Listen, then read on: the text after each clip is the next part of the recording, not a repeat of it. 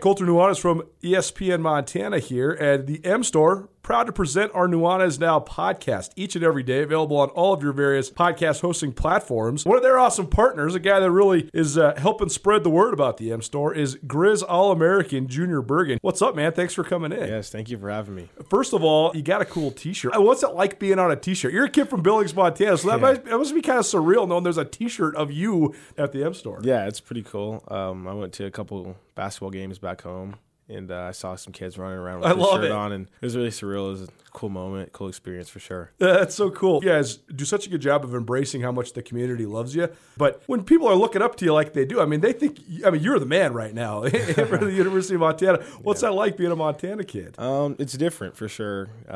Growing up, you kind of look up to guys like who are in the NFL and stuff like that. But, it's just great to have a positive influence on these kids' lives. I just want to make sure I set the example and lead by example and give them someone to look up to. Go check out the M Store. They're located there at the corner of Higgins and Broadway here in the city of Missoula, and you can also visit anytime online, montanamstore.com. They have all the latest and greatest, a whole bunch of original Grizz gear, and of course, they have Junior Bergen t-shirts. Junior Bergen, proud partner with the M Store, as well as us here at ESPN Montana. Thanks for swinging by, man. Yes, sir. Thank you for having me. The M Store, where they're all Grizz all the time. The Advocates can help you if you've been injured in an automobile, motorcycle, pedestrian, or even a dog bite accident. For additional information on other types of cases that the Advocates handle, you can always visit MontanaAdvocates.com. You can chat with an experienced attorney with no upfront out-of-pocket expense. Visit online or call 406-640-4444 today, or you can visit MontanaAdvocates.com. And remember, you deserve an advocate. ESPN Missoula Sports Center. The best in the world of college track and field, including 5 athletes from Montana State, compete in Tracktown USA beginning tonight. Hello, I am Colter Nuanez. The NCAA Outdoor Track and Field National Championship meet begins today in Eugene, Oregon. Wednesday evening at 6 p.m., MSU sophomore Colby Wilson will begin the men's pole vault. He's the first MSU pole vaulter to advance to the national meet since 1998. The only MSU vaulter to jump higher than Wilson's personal best mark of 17 feet, 7.75 inches is MSU's John Wirtz, the Big Sky and Montana State record holder in the event. A few minutes after the pole vault begins, Duncan Hamilton and Levi Taylor will run in the semifinals of the men's steeplechase. Hamilton, a junior from Bozeman, will be making his 6th consecutive NCAA meet appearance. Hamilton has claimed All-American accolades 3 times, with his best finish a 5th place showing at the 2021 outdoor meet a year ago in the steeplechase. Hamilton's season best time of 8 minutes 26 seconds currently ranks 2nd on the NCAA performance list during this outdoor campaign. Taylor, a native of Laurel, had the 8th best qualifying time at the West Regional meet and is also in the mix for All-American honors. And finally, MSU senior Drake Schneider will run in his 2nd and final national meet, competing in the semifinals of the 400-meter hurdles at 7:30 tonight. And MSU junior Lucy Corbett competes in the women's high jump on Saturday afternoon. This ESPN Missoula Sports Center is brought to you by Selway Armory.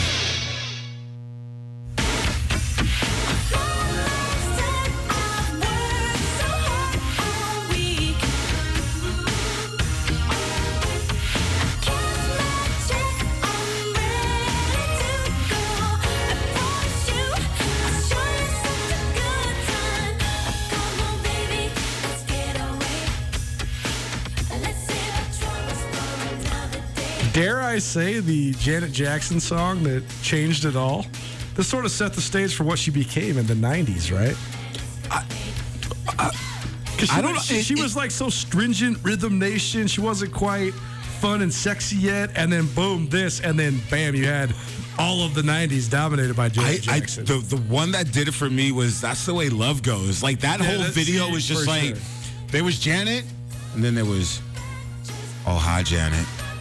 Hey. That's right. Yeah. Well, the ability to reinvent yourself used to be one of, if not the most important things in pop music, and nobody did it better than the Jacksons, especially probably. You could actually say Janet might have done better than everybody.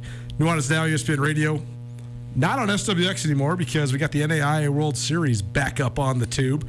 We'll be back on SWX. If you want to see us, We got people saying you look very nice today. So really? Oh yeah. So if you want to see Rajim's shirt because you haven't already, go download the ESPN Montana app. Thank you. I hope one of those is Mama Nu. Is it Mama Nu? I love Mama Nuanez. I love compliments from moms because you know it's coming from the right place. It's exactly right. If you missed anything in the first hour of the show, fun first hour. We talked about some local high school sporting storylines. We talked about professional sports and monopolies or lack thereof. We also talked a little Big Sky Conference ties in the NFL. And we also heard from a couple awesome members of the community. Thomas McClure. Great guy. Of the All Nations Health Center. Solid man. Indigenous Heritage Celebration coming up June 16th through the 18th down there at the Missoula Paddlehead Stadium. And also our good buddy Jayton Simpson was in studio. Good brother. Promoting the Garden City 3-on-3, which is also that same weekend, June 18th and the 19th down there at Southgate Mall. You can find everything from today's first hour on the Nuanez Now podcast, proudly presented by Sportsbet Montana, as well as the Advocates. It's time now for our ESPN Roundtable. ESPN Roundtable, proudly presented by Paradise Falls of Missoula. Paradise Falls breakfast, lunch, dinner, early and late happy hours, a Sportsbet Montana machine. What else could you need? They got 18 big screen TVs and a variety of awesome sporting events all the time. So go check out Paradise Falls, 3621 Brook Street in Missoula.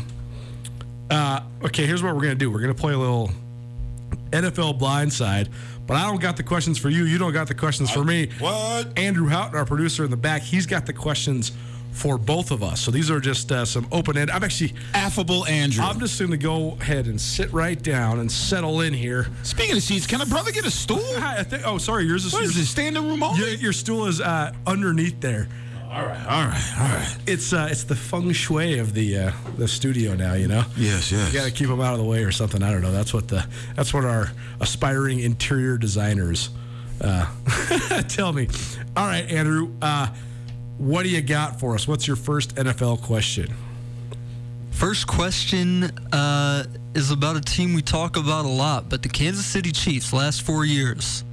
Minimum of 12 wins every year. Yep. Minimum of a trip to the AFC Championship game every year. They've won 2 of those. They've won 1 Super Bowl. Ever since the first year of that run, when Patrick Mahomes burst onto the scene, it feels like they're the team that just gets mentioned in the number 1 contenders tier every year. You have to put them in. They have to be in that conversation. Sort of feels like they're not there this year, though. Do you agree with that take or not? And if they're not there anymore, why not? Well, this is a good one. I'm going to add to this question for Rajim as well. Patrick Mahomes, as Andrew just stated, the Chiefs, 12 wins each of the last 4 years. AFC Championship games each of those 4 years. 2 Super Bowl appearances, 1 Super Bowl title. Patrick Mahomes sits here now as about to be 27 years old in September. So I'm going to add to this question from Andrew with an over-under. Over-under 2.5 more Super Bowls for Patrick Mahomes in his career. In his going forward? Yeah. Will he win more or less than 2 Super Bowls is basically what I'm asking. The 2.5 is my over-under. Under. I agree. Under. I've been thinking about this and talking about this and sort of predicting this for quite some time. I think there's a variety of factors that go into this. But I think that the 2 primary factors is Patrick Mahomes struck while the iron was hot because he emerged to become a top-level quarterback before he was making all the money, and then he signed the enormous contract. And just like we saw with Russell Wilson in Seattle, it caused for the incremental erosion of a lot of other areas of their roster. And now you look at the Chiefs roster, and gone is Tyreek Hill, and gone is Tamba Hali and Chandler Jones and a variety of other, Chandler Jones with the Cardinals. I always get the red teams mixed up. But what I'm saying is they have not been, they don't have Tyrann Mathieu. They've had a lot of guys that they've not been able to afford to re-sign. their offensive line. It doesn't look like it once did. They have several of those stalwarts missing as well. And also, there's the lingering but omnipresent concerns about Andy Reid's health and longevity as well. I mean, he had some health issues this last year, but I think that it's not one specific thing that you can point to. It's the sum of all of these things. Patrick Mahomes is starting to deal with what many superstars deal with. Constant scrutiny of his life. His wife has become a storyline. His brother has become a storyline. His salary has become a storyline. His presence in public events. All of those things add. The contract, the huge contract, it adds. The pressure to continue to replicate what has been one of the great 4-year stretches in quarterback play in NFL history. Ever. I mean, all of those things. But then you have factors like Christian Kirk breaking the wide receivers market and that making it so that they can't afford Tyreek Hill. Travis Kelce's not getting any younger or any cheaper. Frank Clark's not getting any younger or any cheaper. So all of these factors continue to put more and more and more pressure on the Chiefs. There's a reason why you don't really have runs that last more than, I mean, what's the longest run in NFL history in terms of consistent dominance? Probably the Steelers in the 70s when they won 4 Super Bowls in 8 years.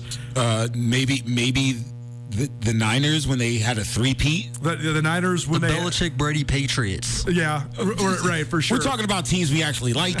For sure. But the definitive reason why the Patriots could always do it is Tom Brady never took the $50 million a year. Tom Brady always took the $15 million a year and decided, I'm going to go make my tens of millions advertising Stetson and weird other stuff like that. Man boots. Exactly. So I guess I think that some people are surprised that the Chiefs maybe aren't remaining as the front runner.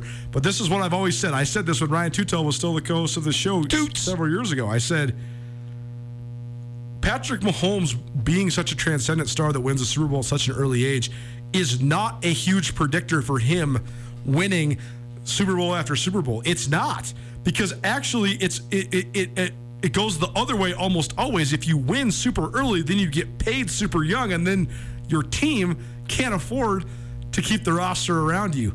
It's a way better sweet spot to do it. I mean, that's why, think about a lot of the legendary guys. So many of them win Super Bowls later in their careers, when they're not at the height of their powers, when they're a little bit less expensive, a la Peyton Manning. Yeah, and I could say there was some of that same scrutiny Russ Wilson was placated with. For sure. Success too early. One factor that you did not mention, Coulter, was other teams come of age. Well, that's exactly right. And look at their division. To me, the AFC West is the most dangerous division in football. I mean, Russell Wilson going to the Broncos. Bingo. Wow. And then you talk about Justin Herbert. Boom. I mean, he might be on the most rapid ascension of any quarterback in the league. And Derek Carr and the Raiders got really good over the summer, on especially on offense. So when you look at all of the internal factors that the Chiefs had, and then the external things they have no control over, it puts them in a very precarious position to not be that, as Andrew so poignantly pointed out, that shoe-in to be 1 or 2 every year. Do you feel like Mahomes is experiencing losing his luster a little bit because of overexposure as much as other factors? You know, I think what also has caught up with him is film and technology. Sure. There are things that he brought to the game that no other quarterback did at his 3-quarter release, looking like he's trying to throw someone out from third, going from the 3 bag to the 1 bag. And now, 4 or 5 years in the league, people, you're not as gimmicky. Your novelty has worn off, a la Kyler Murray. You start becoming kind of Wonder Man instead of Superman. Nuanez Now, ESPN Radio. It's our ESPN Roundtable. Raheem Seabrook in studio with me, Coulter Nuanez, wrapping all things NFL. A good first question just about, are we surprised that the Chiefs are not that definitive right off the top of your head, right off the tip of your tongue when people are asked about NFL contenders? And I do think that it is a definitive reality in terms of the narrative around the team. And I think there's just so much, from roster constraints to coaching. There, even the Eric Bieniemy situation is one that's another part of the deal. Is Bieniemy is sitting here as this offensive coordinator who's coordinated some of the best offenses in the NFL, and he hasn't gotten really even that much of a sniff as a NFL head coach. And there's a lot of stuff that goes into that. Him being one of the most accomplished black men in the profession, definitely is part of the conversation. But then he has continually been quoted as saying, if I want to have an NFL job, I got to go get one myself too. So maybe there's a professional development link that's missing. But even any of that existing, though, is also a part of this conversation about the Chiefs. Yeah, I think that situation of not handled or dealt with appropriately in the next year can become very cantankerous in that clubhouse. Or there could be some strategic planning behind the scenes that maybe Andy Reid steps down another year, and the anointed becomes the appointed. Well, what did we see in Tampa Bay? I mean, Bruce Arians basically decided, I'm getting close to have had enough. We've been really, really good on defense. I want Todd Bowles to be the head coach of the Bucs. If I don't step away now, Todd Bowles will go become the head coach of someone else. And so he stepped away and basically handed down. So maybe there is a similar situation on the horizon in Kansas City. You never know. I'm trying to keep that glass half full. All right, Andrew, what's your second NFL prompt? Well, Coulter, this one's maybe more for you, but I just got to thinking, here's the hypothetical. You got the number 1 pick in your fantasy draft this year. Who are you going for? Ooh, wow. Rajim, I don't know if you do fantasy football or not. We've never talked about it. That's funny. This guy don't know this, brother. We need to go out for wings, brother. We should, for real. We go to the Despo and watch Eagles-Giants, man, at some point. You don't want to see tears come off this face, man. I love my team, but I'm also realistic about them. They stink. I refrain from asking the Giants question here in this segment because I'm a nice guy, Affable Andrew, everybody. Rajim does get some fantasy dirt too, so he can chip in on this. It's funny because I have a few blocks when it comes to fantasy football. I am, how would you say this? I have a hard time really buying into massively trendy things. There are some exceptions to that rule for me, especially if they involve competition and or gambling. So I continue to play fantasy football basically because of the wagering portion of it. But one of my flaws in fantasy is I have a really, really hard time drafting players that I don't like and or drafting players from teams I don't like. I don't like spending my time watching people that I don't like. So then therefore, I'm lucky enough to have, like, my favorite team, my only last team that I like in the world in any sport really is the Minnesota Vikings. I am lucky enough to have several really good fantasy players on the Vikings like Dalvin Cook, Justin Jefferson, Adam Thielen. Those guys are all worthy of fantasy picks. Mm-hmm. I also like a lot of other guys that have fantasy upsides. But also, it's so funny because I was chided in my consistent fantasy football leagues for several years for always taking Cooper Kupp. I have had the last laugh on the Cooper Kupp debate all of the years except for the year that he got hurt. Everybody always says, you're just drafting him because you've interviewed him and you know him and blah, blah, blah. And I'm like, well, yeah, but also the dude catches 15 passes a game. So, but I was so vindicated last year because I had Kupp and he rode me all the way to my fantasy league championship. All that said, I can't take that dude as my number 1 overall pick. Honestly, the first guy whose name snapped into my mind is Jonathan Taylor from the Indianapolis Colts. Is that what you got? One of those two initials, JT. You did. You got it. But you're more of a fantasy guru than me.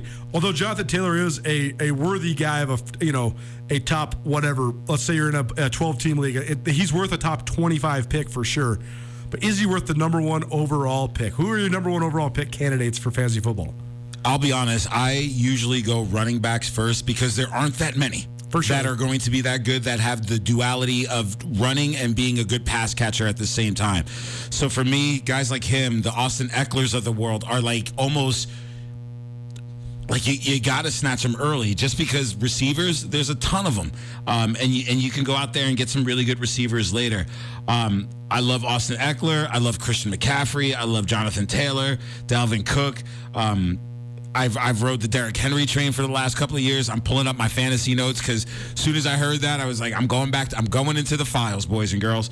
I go running backs first. I take 2 running backs, then I go tight end, I go back to a running back, and then I go to receivers. Do you find it I find it interesting to analyze the direct reflection of the changes in the game, especially on offensive football, of how much closer in value running backs and receivers have gotten in recent years. Right? I mean, it used to be that you'd want to have at least your starting running back, if not 2 running backs on your roster before you even touched a receiver. Now, with some of the top guys, Davante Adams in recent years, who knows if he still has that same sort of production.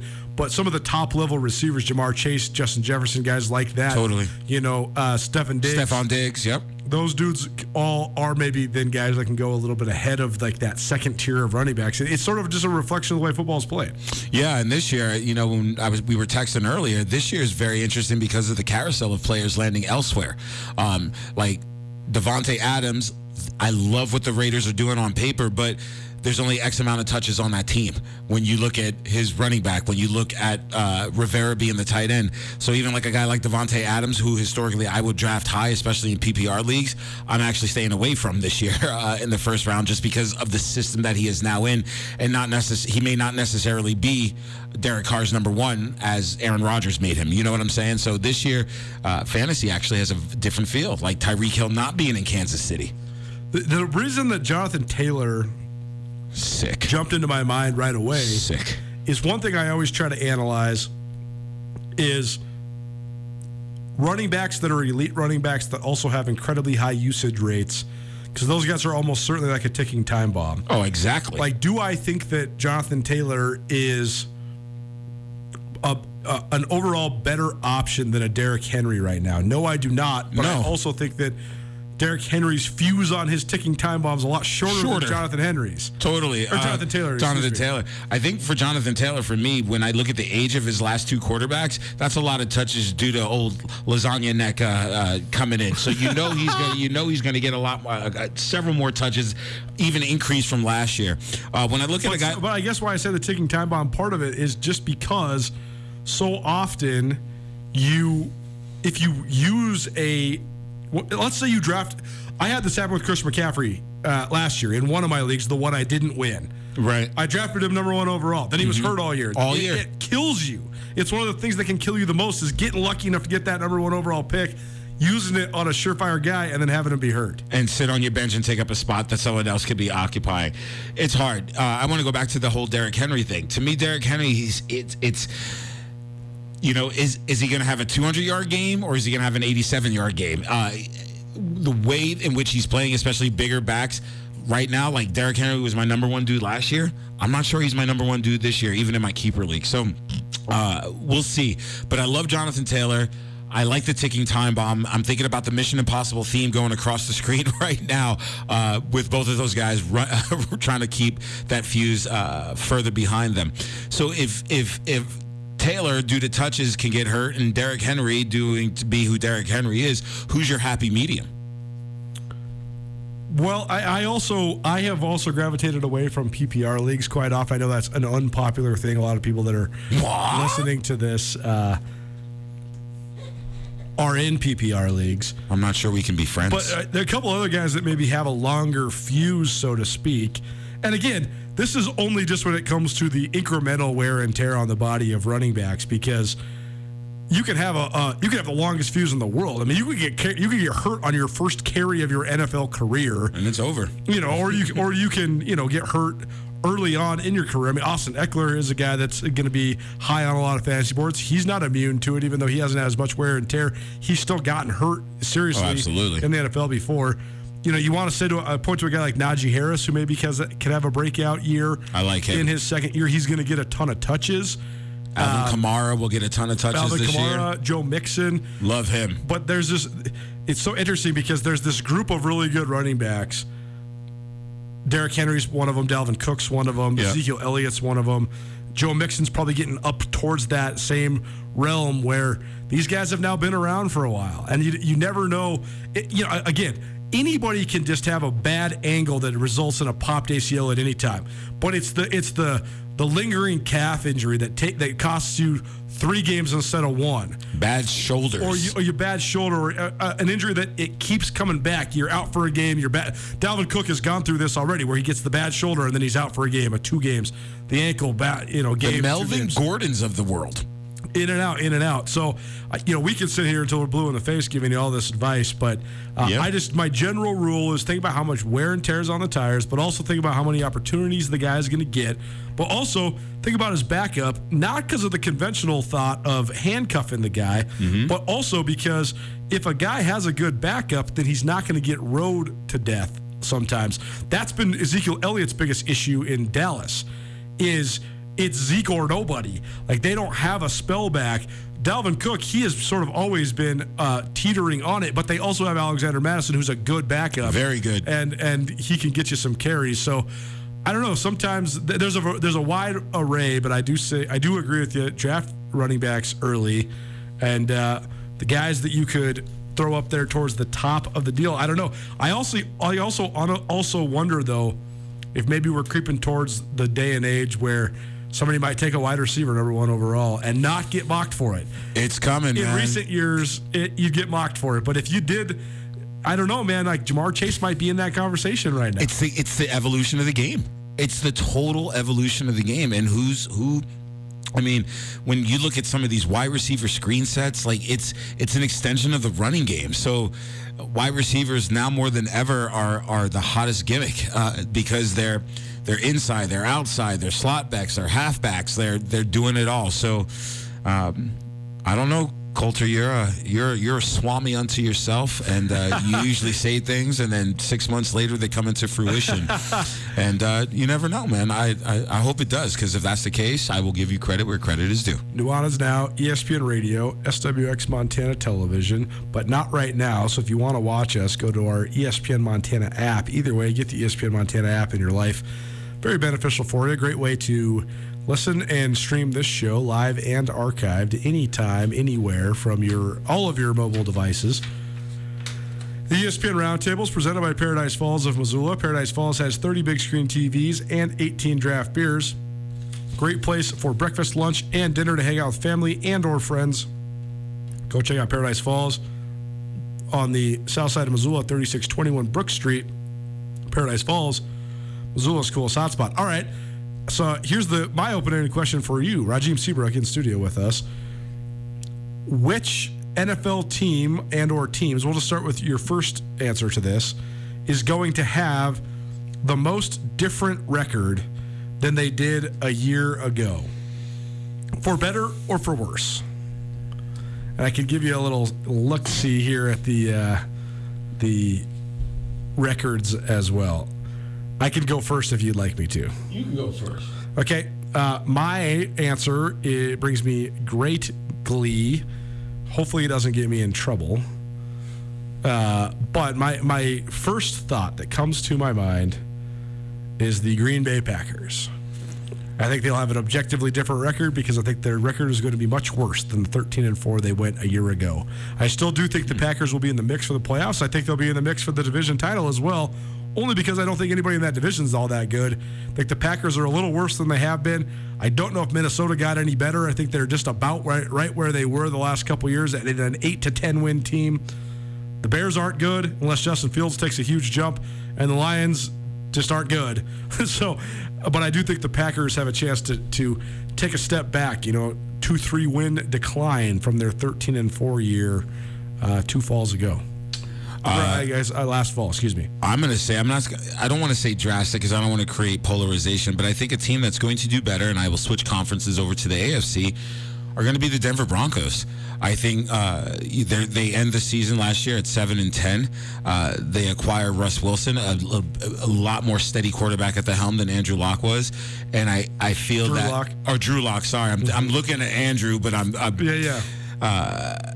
think that putting Russ with that team, they go from 7-10 to a possibly 10-7 team, or 11 or even better. Yeah. So for me, it's got to be the Denver Broncos, and I know my man Jimbo Compton is listening and is probably happy about that prediction. A couple other teams I think will have different records than they did a year ago, whether it's for better or for worse. I think that the Arizona Cardinals have a chance to have a worse record than a year ago. Rajim's got the Jets, Jets. I think they'll be better. The Jets were 4-13 last year, so it's not that stark of a challenge to be better than 4-13. That division's gotten better, though, too. I do think that the trends of sports are so interesting. You know, it's the old Ryan Tutel take. The Patriots are 6-0 before the season even starts because the whole rest of the division's garbage. That's not the case anymore because that was scary. That was pretty good. Like you had enough like mucus and like half-eaten lunch and a couple of golf and mothballs in your throat to pull off the Gus. I love it. That was awesome. Our boy's in North Carolina, so I know he's not listening. So there's no way he can get mad at me. Yeah, I don't know. I don't know where I'm at with the Jets. I don't know enough about the Jets. I think the culture. Here's the thing. You know how it takes one person to start a revolution, right? I think that I've been sold on this, and I hate the Jets. You know this. I think that their culture will change in the locker room and without. They started really well with leadership. They did it this past year. They drafted, I think, one of the top 5 drafts of this current year going into the season, and I think the Jets have an incredible amount of turnaround and youth coming to the forefront. I really like Sauce Gardner. He's scrappy, and I just think for the sake of time, it's time for the Jets to kind of have some more relevancy. I know I'm only predicting the teams I think are going to be worse. Let's do a little positive. Teams I think are going to be better this year. I think the Broncos is a decent one. I just cringe at the ways that Russell Wilson makes teams better, but that's me. That has nothing to do with you or him or anybody else. That's me.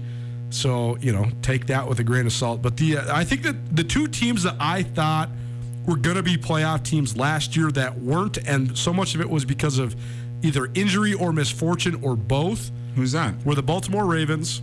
Yes. Because Lamar Jackson got hurt and they had a really hard time. They had so many close games with Tyler Huntley as their quarterback, but they didn't win any of them. And it just decimated them by the time Lamar Jackson came back. It was over. And then the other one, though, is the Indianapolis Colts.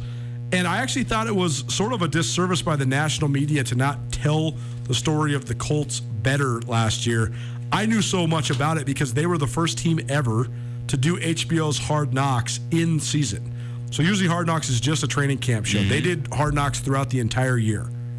Well, the story that didn't get a bunch of run was 3 of their 5 offensive linemen all were expecting children at relatively the same time. So all of their wives that were all sort of similar ages, they were all kind of planning on celebrating their children together.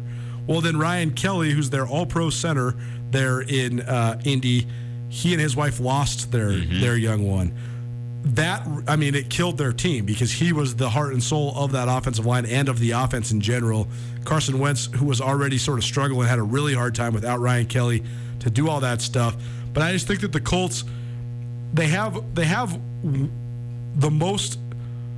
I think if you run, there's a variety of ways to run your franchise, but I do think that if you're stacking it up with headlining type players, and you want to just have stars on both sides of the ball, I think the Colts have as many stalwart stars as anybody. When you talk about DeForest Buckner and Darius Leonard and Kenny Moore on their defense, and Stephon Gilmore added to their defense as well. And then you talk on offense, some of the up and comers that they got. I mean, Jonathan Taylor is about to be a star. He looked like the best running back in the NFL the second half of the season last year. They have one of the best offensive lines in the National Football League. With Ryan Kelly returning, Quentin Nelson looks like he's on his way to being a Hall of Famer. And then you talk about some of their emerging receivers. Michael Pittman could be an absolute freak. Beast. I mean, Paris Campbell, when he's healthy, is really good. They got, the unit in Mo Alley Cox. I mean, they have talent. So, and then you talk about maybe a change of voice in the huddle. I know you don't like lasagna noodle neck Matt Ryan. I think he has a better chance to be a better leader and in a better situation with this team. And I think they're better with him than they were with Carson Wentz. Oh, they're a much better team with him. I just don't trust the Prince of Pasta to hold up throughout the season. And we'll see. We'll see what Matty Ice has to do. More NFL talk, plus the NBA Finals back finally at long last. It's in Boston. Celtics 3.5-point favorites. Who am I betting on tonight? And what do we think of the ramifications of what could come from this game? NFL, NBA Finals next. Keep it right here. Nuanez Now, ESPN Radio.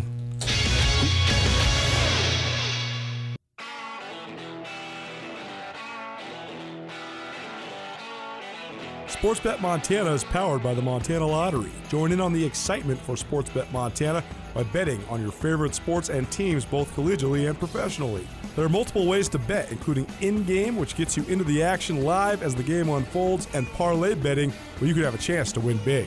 Sportsbet Montana, a secure and interactive way to win while watching your favorite sports. Bets can be placed securely on the mobile app while at an authorized Sportsbet Montana location or by using the Sportsbet Montana kiosk located at approved vendors. Montana bettors have wagered more than $28 million since Sportsbet Montana launched almost a year ago, and in that time, bettors have won more than $25 million. Sportsbet Montana's retail partners have more than $1.7 million in commission. Head on down to your authorized Sportsbet Montana locations and get in on the fun today.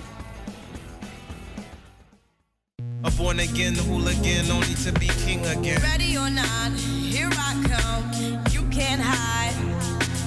Gonna find you and take it slowly. Ready or not, here I come. You can't hide.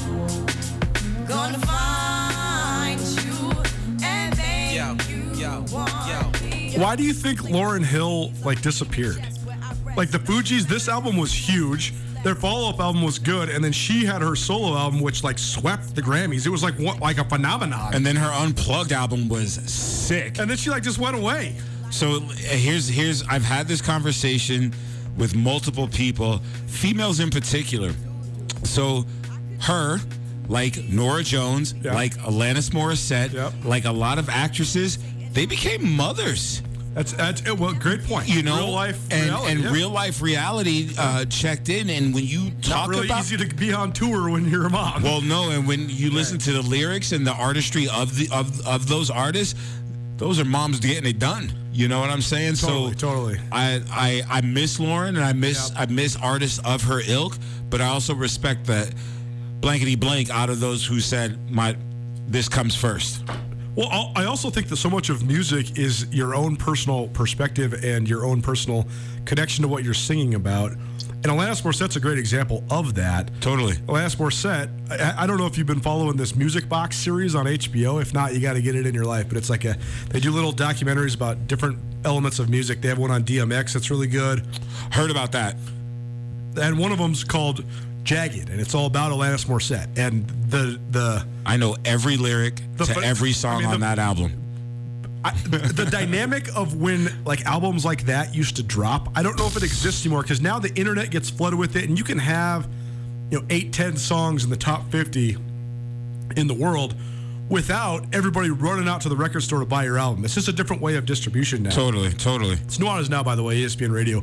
Rajim Seabrook here with me, Colter Nuanez, talking all things music. But people forget, Jagged Little Pill, at one moment in time, they estimated that 1 out of every 10 American households had that album in it. Guaranteed. I mean, it was as big of a phenomenon as American music had seen since Whitney Houston's debut album, Michael Jackson. I mean, it was an enormous album. But also, that documentary is so fascinating because it puts into perspective how it was this explosion of fame. And Alanis Morissette was only 19 years old when that happened. Baby in the game of life. And she talks about that. She's like, as I grew older, I grew more mature. I realized all the things I learned from, but I couldn't write this angsty type music anymore because it wasn't me. And so then she kind of fell off in popularity because of that, for doing nothing more than just growing as a person. I know, and you know who I can also modern day era that I can compare that to? Switching to male artist, Eminem. Eminem, all the stuff that he would talk about his ex and his daughter, you evolve and you grow and you see the narrative change within the music. Other artists that I see that in, Jay-Z, Nas, your favorite rock and roll group of all time, the Beatles. You just see the evolution, the maturity, the productivity, production, and growth of an artist. But yeah, Alanis, I had a CD in the car and a CD in the house, so I could just get out of the car. And I know I'm going to get some very, very interesting text after this show, but no, transcended space time at that time. Great album. Great dynamic. Great conversation. I have a present for you. You have a present for me? I've been teasing this. What's up? This is a great book that I need you to add to your stack. You're a great reader. Thank you. I'm sure you got plenty of books going, but if and when you need a new one, I think this will captivate you immensely. It is absolutely one of the great books I've ever read. For those watching in on either the ESPN Montana app or on YouTube, first of all, thanks for doing it. For those listening on the radio, the book is The Sports Gene by David Epstein, and it's just a great research into the genetics that go into athletic achievement. You know, you can say, man, most of the great distance runners in the world are from Kenya, and that sounds like a stereotype until you analyze the science and the culture of why. This book breaks that down. You can say some of the fastest people on earth are from Kingston, Jamaica.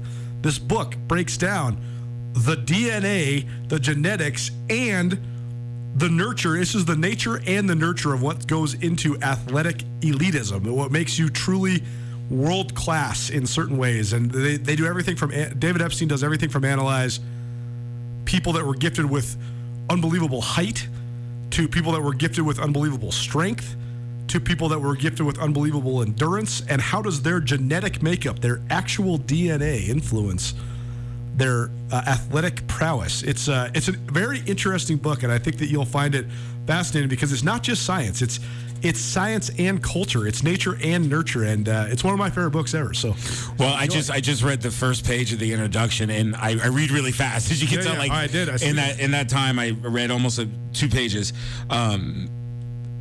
I'm already captivated. This is interesting, and I love where it's going. The nature versus nurture debate. Are you born with it, or do you procure it over time? Exactly. And then if you are born with it, what procurement does it take? Right. Like if you are born in the mountains in Kenya, right, then also what activities in your life leads you to be able to run the Boston Marathon in 2 hours? That's what this book dialogues is all of the factors that go into it. Merci beaucoup, mon frère. For the non-French speakers in the room, thank you very much, my brother. Appreciate you. Yep. Very much love sharing the literature. I can't believe how many people in my life have asked me, why don't you just get a Kindle? What do you mean? My biggest collection is all my books. I'm nobody without my library. What do I even have to show you when you come to my house besides my books? My office besides my books? So in between my bed, like my bed and my dresser, I have a stack of books and a journal. Like, it's just... It's great.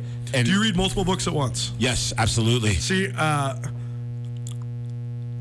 it's so interesting because certain people think that makes you crazy. Crazy cool? Yeah, right? Crazy smart? There's some people I know that only read one book at a time. There's other people I know that read like 8 books at a time. I don't really know anybody that's kind of in the middle that's just like a 1 or 2, like a 2 or 3. It's either like 1 or 8. How many books you got going right now? 5. Yep. 5 books. And probably about to be 6. Because this is definitely about to be 6. You probably read at least 20 pages of it before you pick it back up. And then you know me, I'm a big comic book reader. So the amount of comic books I read a week almost equate to another book every week. Book Club on ESPN Radio. Gather around. Also known the tea is hot. Now. The coffee's brewing. Pastries are in the oven. We drink too much coffee. That's why we're analyzing the songwriting of late 90s female music artists. We are in the weeds, ladies and gentlemen. The NBA Finals returns at 7 p.m. tonight. Let's pay one more set of bills and then come back with some analysis about what's been going down. It hasn't gone as much as the pundits expected. It has gone off script a bit. Boston has a huge chance to take a huge upper hand tonight. Keep it right here. Nuanez Now, ESPN Radio.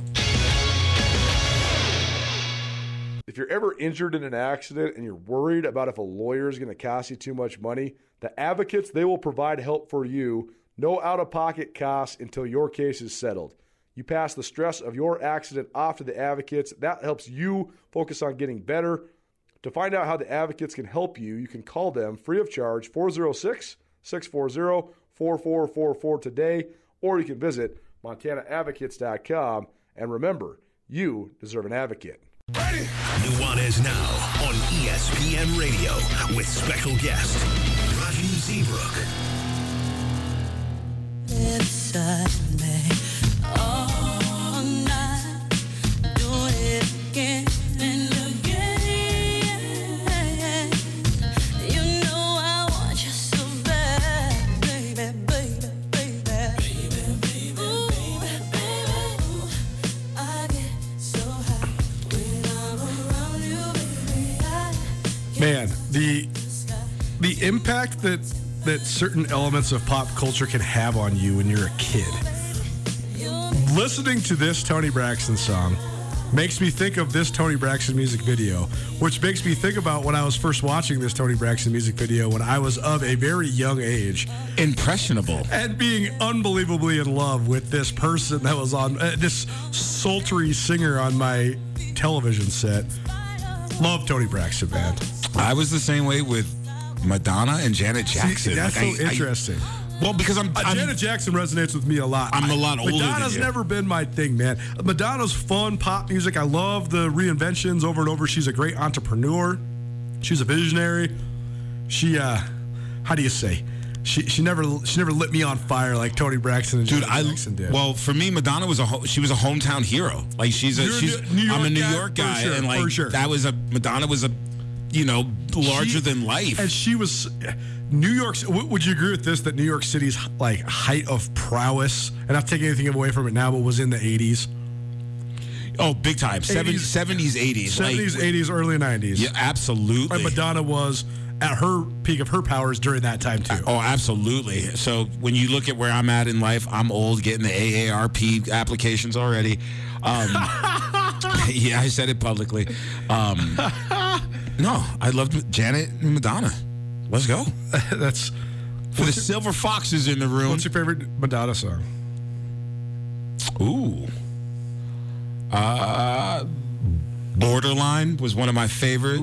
Material Girl was another one. Vogue, just because it brought some intersectionality to the world. Like it also opened up the community, the LGBT community for sure. At that time in New York, where AIDS was such a damning thing. For sure. It just opened up so many other things. And I was working at the Gap at the time as a kid. So like the 90s, it was just such a transcending time for pop culture, sports, politics, the world. So yeah. So much great analysis. I knew Papa Don't Preach, another good one. Like a Prayer. One of the best videos I knew that our female solo artist discussion would stimulate much of exactly that discussion. It is Nuanez Now, ESPN Radio. Thanks for kicking it with us. Thanks for humoring us as we talk our way around the world of music and sports. Very fun show. Rajim Seabrook in studio with me. We have talked all the way around music, of course, but also the Live Tour and its existence as symbolism for competing professional sports leagues. Why is it working right now in golf? Working is an arbitrary word. Why is it disrupting so much in golf right now, and why does it have a hard time in other sports? We also talked some Big Sky Conference football guys in the NFL. We heard from Thomas McClure of the All Nations Health Center, the Indigenous Heritage Celebration coming up next Thursday, Friday, and Saturday. We also heard from Jayton Simpson, the Garden City Shootout, coming up next Saturday and Sunday. We also talked all the way around the NFL, and now we're going to talk some NBA. You can find everything on the Nuanez Now podcast, proudly presented by Sportsbet Montana as well as The Advocates. What do you think of the NBA Finals so far? They've been dope, son. Sorry, I had to go back to 99. I have no dog in the fight. I'm not a Golden State fan. You know me, I hate everything Boston. But the games have just been filled with drama, theatrics, heroics, seeing some young guys come of age, seeing some older guys, now older guys mature.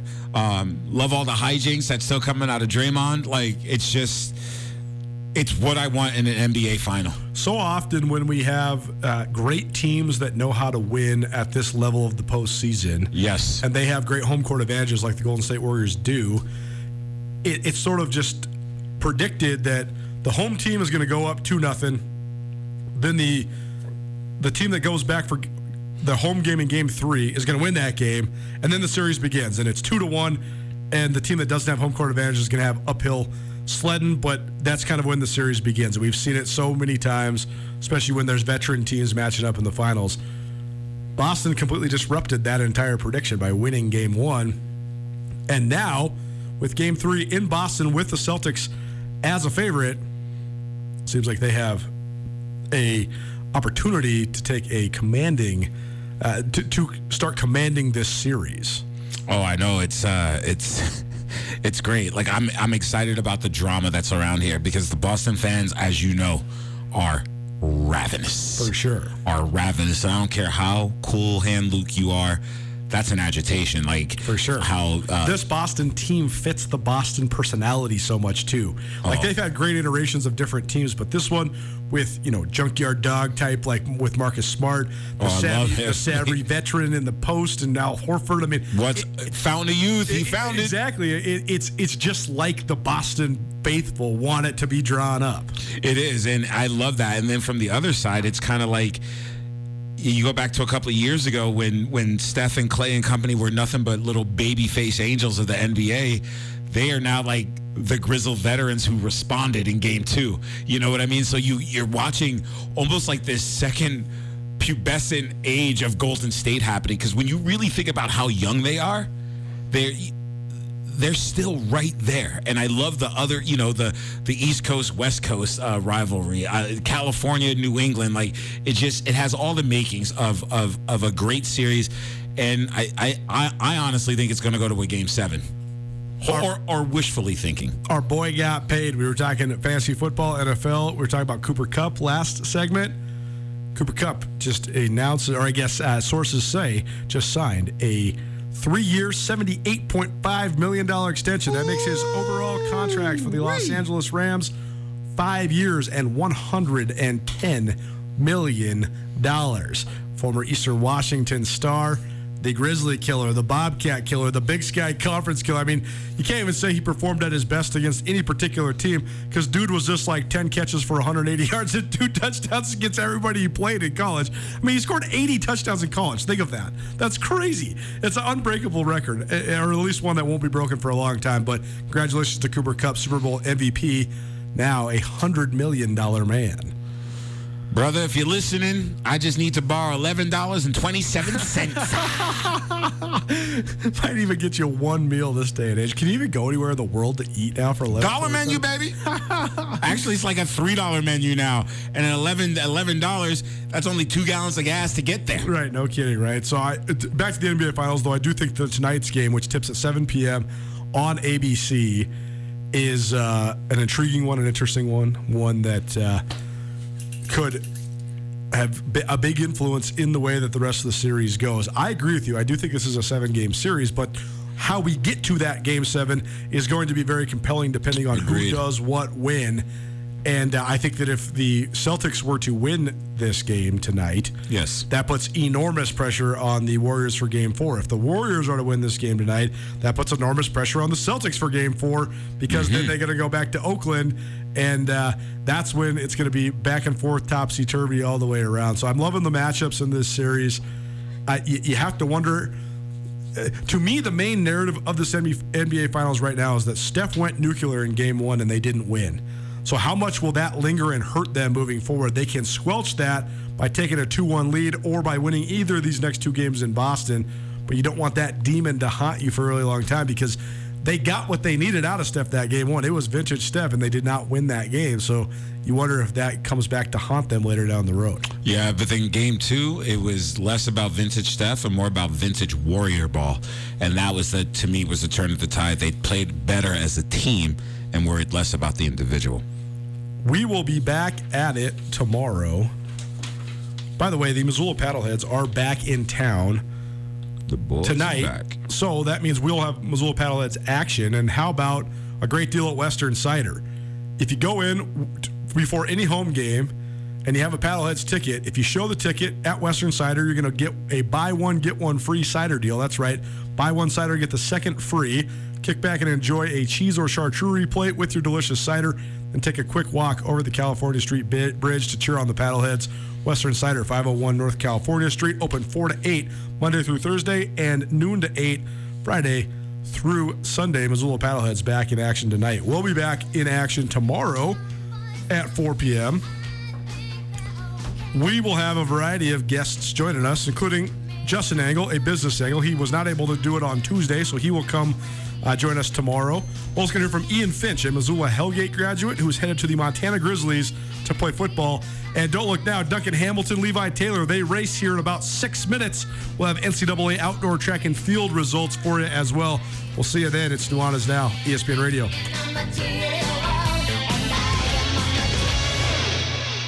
Sportsbet Montana is powered by the Montana Lottery. Join in on the excitement for Sportsbet Montana by betting on your favorite sports and teams both collegially and professionally. There are multiple ways to bet, including in-game, which gets you into the action live as the game unfolds, and parlay betting, where you could have a chance to win big. Sportsbet Montana is a secure and interactive way to win while watching your favorite sports. Bets can be placed securely on the mobile app while at an authorized Sportsbet Montana location or by using the Sportsbet Montana kiosk located at approved vendors. Montana bettors have wagered more than $28 million since Sportsbet Montana launched almost a year ago, and in that time, bettors have won more than $25 million. Sportsbet Montana's retail partners have more than $1.7 million in commission. Head on down to your authorized Sportsbet Montana locations and get in on the fun today.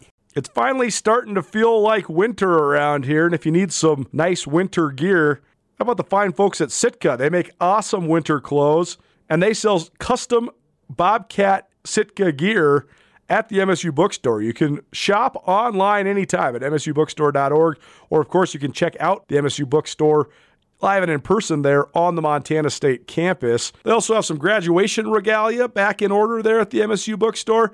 They have an awesome American Indian Council selection as well. Visit on campus anytime you need blue and gold, or visit online anytime, anywhere, msubookstore.org. MSU Bookstore, your best place for blue and gold on game day or any other day, located there on the Montana State campus.